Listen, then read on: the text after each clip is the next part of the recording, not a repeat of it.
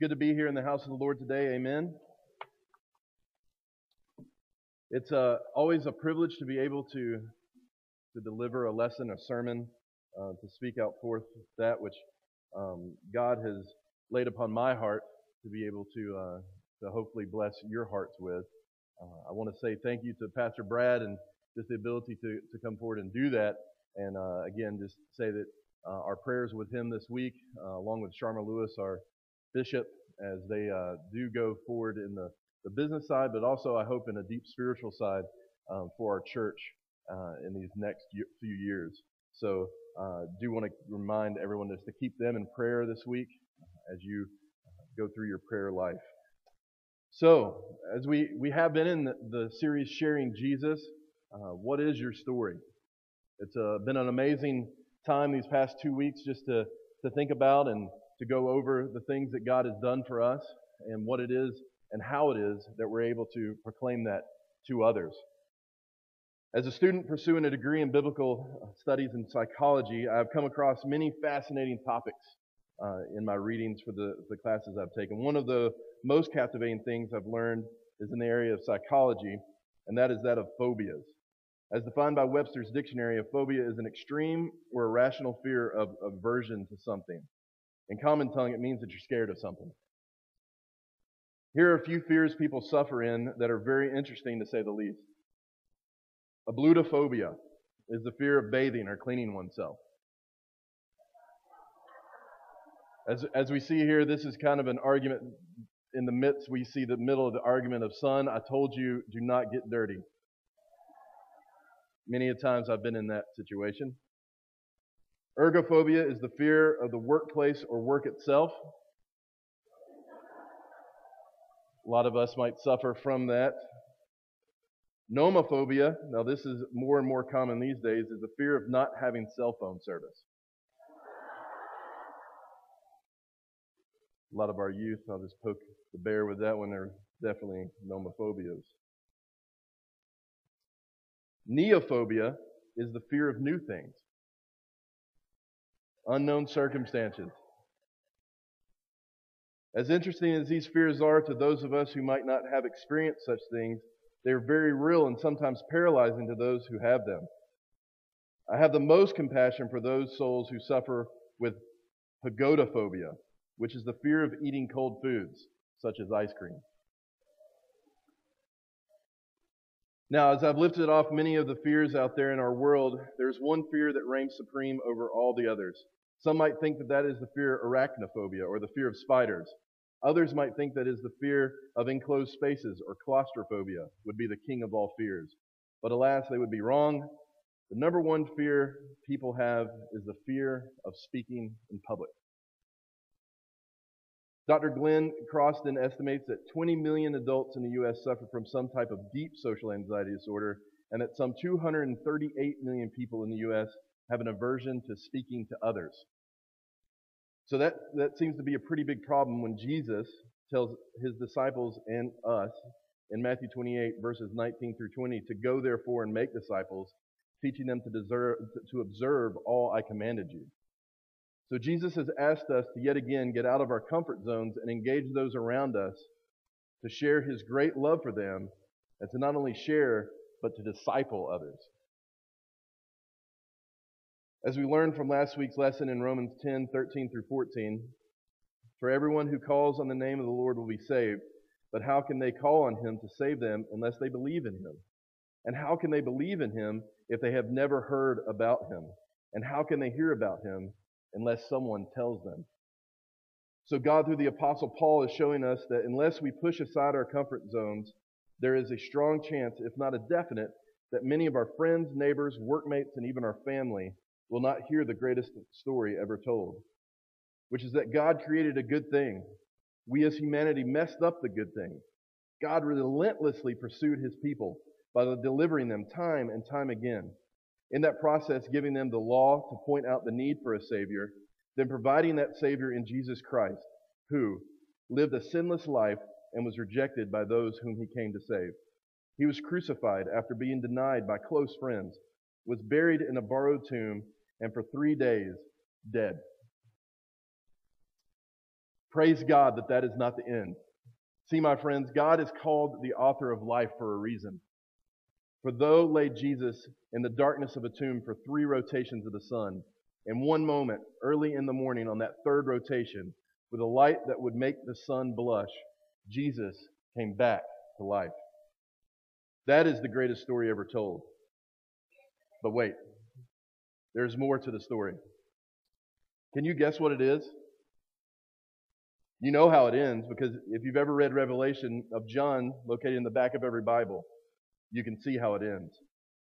But what I want for us to look at today is not the end, but the stories that will be told in heaven about the people of Timberlake United Methodist Church and their courage to step outside of their comfort zones and take the risk to tell how this bodily resurrected God-man named Jesus entered their lives and gave them a new chapter in their story.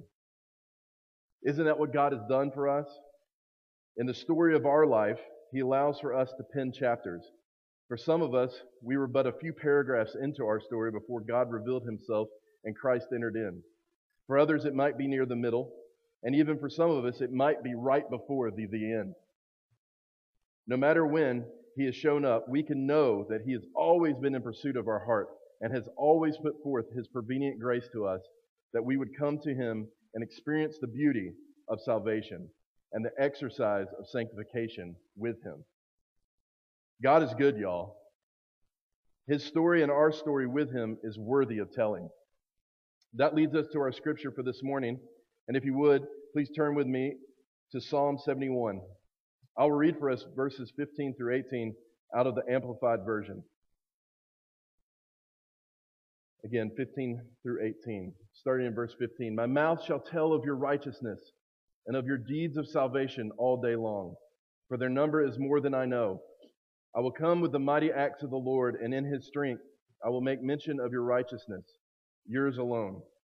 O God, you have taught me from my youth, and I still declare your wondrous works and miraculous deeds. And even when I'm old and gray-headed, O God, do not abandon me, until I declare your mighty strength to this generation, your power to all who are to come. So first off, we see here that David, the shepherd boy who slew the giant man Goliath and became king of Israel, expressed the overflow of his personal relationship with God. He declares to the reader the journey that God has been with him through the courageous acts of valor on the military theater in his youth and until the time he is old and gray. David knew he had a story and was willing to speak of it. It's much like how Pastor Brad shared with us over the past few weeks with telling our story simply by starting with, let me tell you what God has done for me. David also knew the author of his story was God, and that in the good, bad, and ugly of his choices, God was and would continue to be with him. So this brings us to a question I believe we must be willing to wrestle with, that being, do I believe that God has been and will be with me?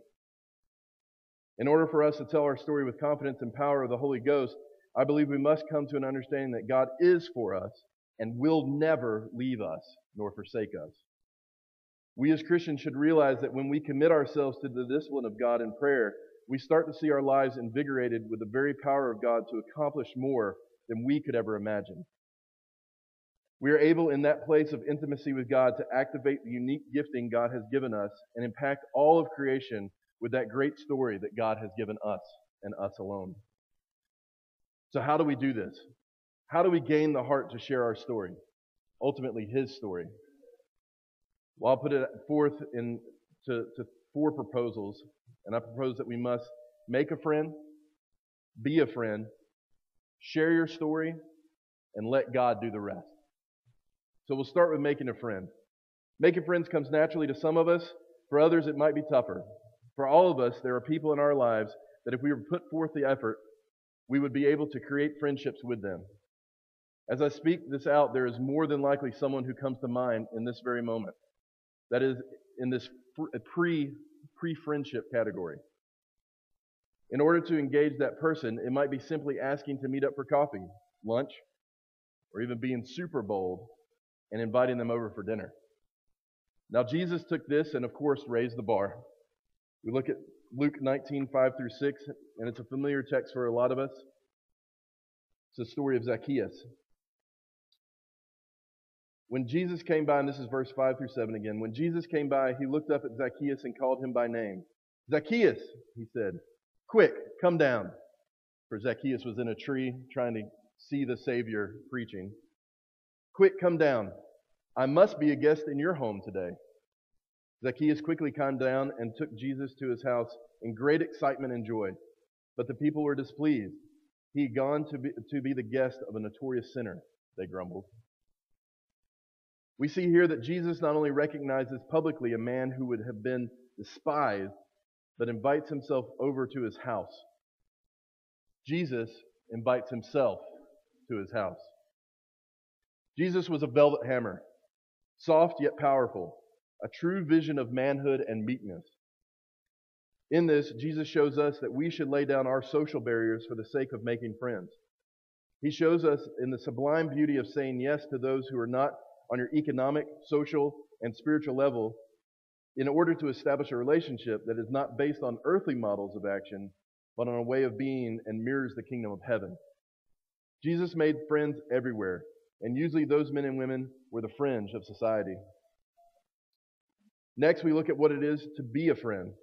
Colossians 3:12 through 14 in the English Standard Version says this: Put on then as God's chosen ones, holy and beloved, compassionate hearts, kindness, humility, meekness, and patience, bearing with one another, and if one has a complaint against another, forgiving each other. As the Lord has forgiven you, so you also must forgive. And above all these, put on love, which binds everything together in perfect harmony. As we read here in Paul's letter to the church at Colossae, we have to clothe ourselves with compassion, kindness, humility, meekness, and patience. So as we would choose a sweater instead of a t-shirt in the middle of winter, we should also prepare ourselves for the climate of relationships with others by developing Jesus-like characteristics. This means that as we pursue Christ and become more like Him, we begin to grow in confidence and compassion. Because like Christ, as we gain more intimacy with God, we start to trust His ability over our own. As we're able to trust God more, it develops us into a new boldness to love things that God loves and to hate the things that He hates. We start to look outside of our comfort and start to look inside the darkness, knowing in confidence that we bring the light of Christ. Some people need the fire we have to see. Some people need the fire for its warmth. Others need that fire to burn off the things that are hindering them from a full and lasting relationship with God. So I would like to challenge us in the safer space of these walls to look around. We have grown as a church body. We plan to have continued growth both in numbers and in depth of our love for God and in the quality of our worship to Him. Timberlake United Methodist Church is this very special place and means a lot to me and my family. We have been met with great hospitality and many servant-hearted people, and I commend you on that. We truly feel like this was home from the moment we stepped into this building. That's not because of the building. That's because of the people who are here in this room. Amen? Being a friend will require us to listen to the story of those we reach out to. We can find out that person's story by asking questions of them. Things like, where did you grow up? What have you found to be most fun thing to do on the weekend? Ask them of their hobbies. Ask them about their children, their grandchildren. In simplicity, ask them the questions you would love to answer if some strange person was to ask you something.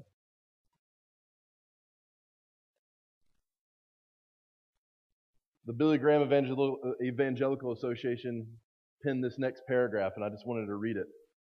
Inasmuch, show those close to you that you care. Spend time with them. Help meet their needs and offer to listen when they have problems. You might not be able to answer all their questions, but they can't deny the reality of what Christ has done in your life. If you find this hard to do, perhaps God is speaking to you about your own need to walk more closely with Him every day. You'll be amazed how asking questions will develop common ground and put in place a foundation for further growth in that relationship. It will be more likely to lead to our next point. In asking others' story of them and actively listening to them, you'll be more likely to be asked of your own story. Alan Lloyd McGinnis says this: people with deep and lasting friendships may be introverts, extroverts, young, old, dull, intelligent, homely, good-looking, but the one characteristic they all have in common is openness. So our next point is to share your story. As the foundation for friendship has been made, we now move on to sharing our story. The best way to share your story is to live out a godly life. The reason so many people are turned away from church and into a life lived for Jesus is due to their perception of hypocrisy by those who call themselves Christians. We just spoke of the things we clothe ourselves with in order to develop our character to resemble that of Jesus. This is a task that we must do every day. We are to daily be crucified, which was the greatest act of kindness and humility the world has ever seen in Jesus. We learn from the very mouth of Jesus that the greatest love a friend can have is to lay his or her life down for another. Let me tell you what God has done in my life. I grew up in a small community in Conyers, Georgia. I had a local celebrity as a grandmother. I remember never entering and leaving a store without my grandmother having reached out to someone with a word of encouragement and a smile that would have shattered the stone heart of Pharaoh. Dixie, that was my grandmother's name, never met a stranger and more than likely would have any new person she met in church by Sunday.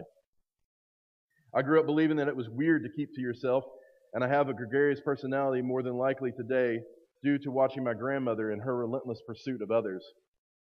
When I went off to college back in 2002 to this unknown region of Central Virginia, my grandmother was very proud. I know Dixie would be proud to have seen last week as you all prayed for me to have the strength to carry out the duties as assistant pastor here at Timberlake. Now, as my story goes, I grew up with a loving and providing mother and a father who was providing but chose to go back into the Navy. The reasons for him rejoining are for another time to talk about, but for the sake of understanding, not many of the wise voices in his life were in approval of his choice to go back into the military. So I was raised by my mother, grandmother, and in some ways Heather, my sister, 4 years my senior. I grew up going to church and learned many foundational verses and values in which I have built off of and still enjoy to today. However, I was not raised to know Jesus as Lord. Jesus was just a good moral character, and his life was chronicled in the cold, huge book people call the Bible.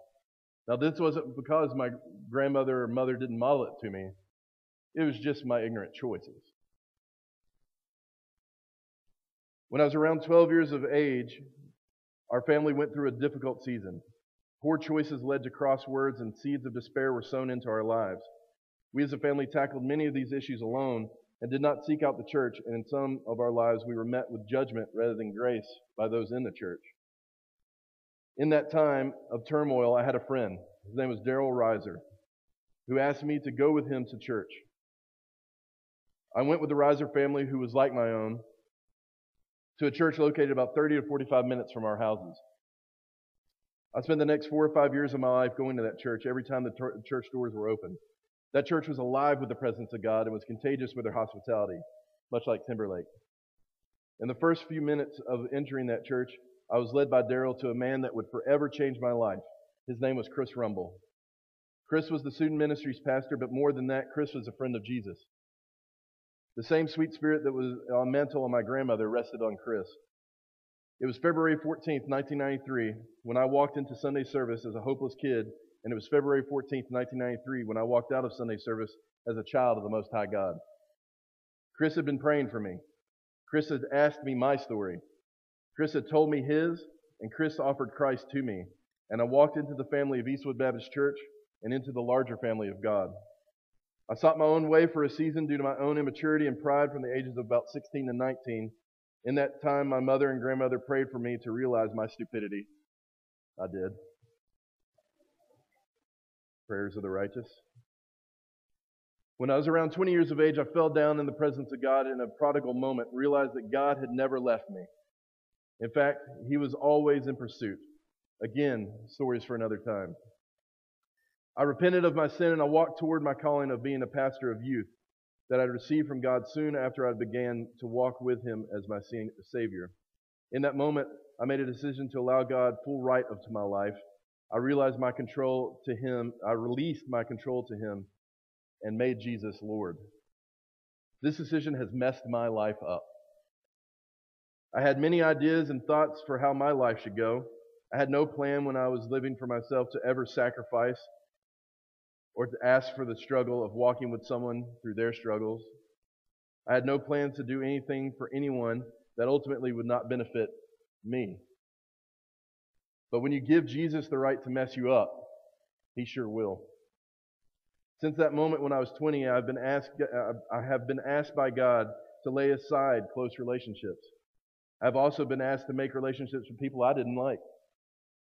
I have been asked to sit, wait, stop concerning good plans that I had made, which I was sure were beneficial. I have also been asked to do things that were uncomfortable, yet beneficial. I have been asked to leave behind comfort. I have found comfort as well in amazing new ways. All in all, the plans that I had cannot compare to that God had allowed me to have. Over the past 16 years, God has taken me to over 15 nations. He's allowed me to form friendships with people on 5 continents, given me the greatest gift apart from Himself in Bethany, my wife, and in that relationship, my 4 top disciples, Hayden, Holden, Heath, and Ainsley.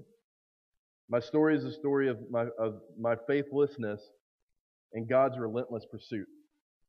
It is not easy to follow Him. However, in following Him, I have found love, joy, peace, patience, kindness, goodness, faithfulness, and self-control.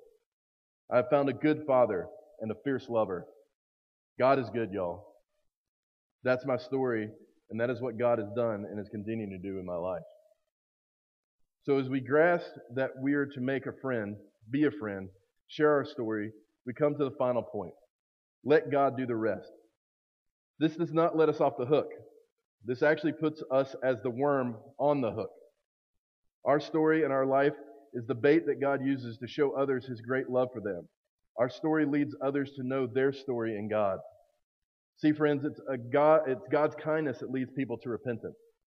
It's God's kindness that He woos us to the cross. When we realize the great sacrifice given, our only response can be life in worship back to God. Our purest form of worship is in our life poured out for others.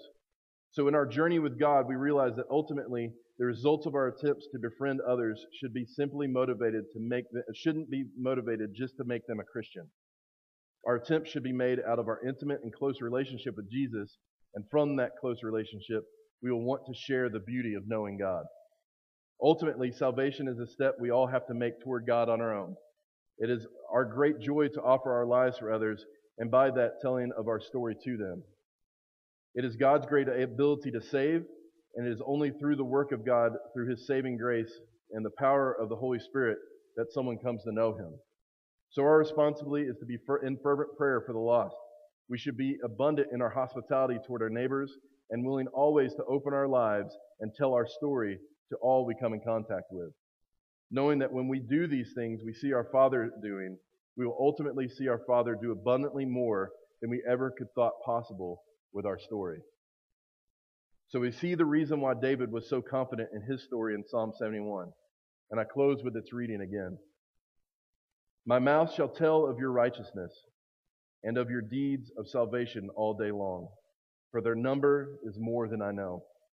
I will come with the mighty acts of the Lord God, and in His strength I will make mention of your righteousness, yours alone. O God, you have taught me from my youth, and I still declare your wondrous works and miraculous deeds. And even when I am old and gray-headed, O God, do not abandon me until I declare your mighty strength to this generation, your power to all to come. Amen.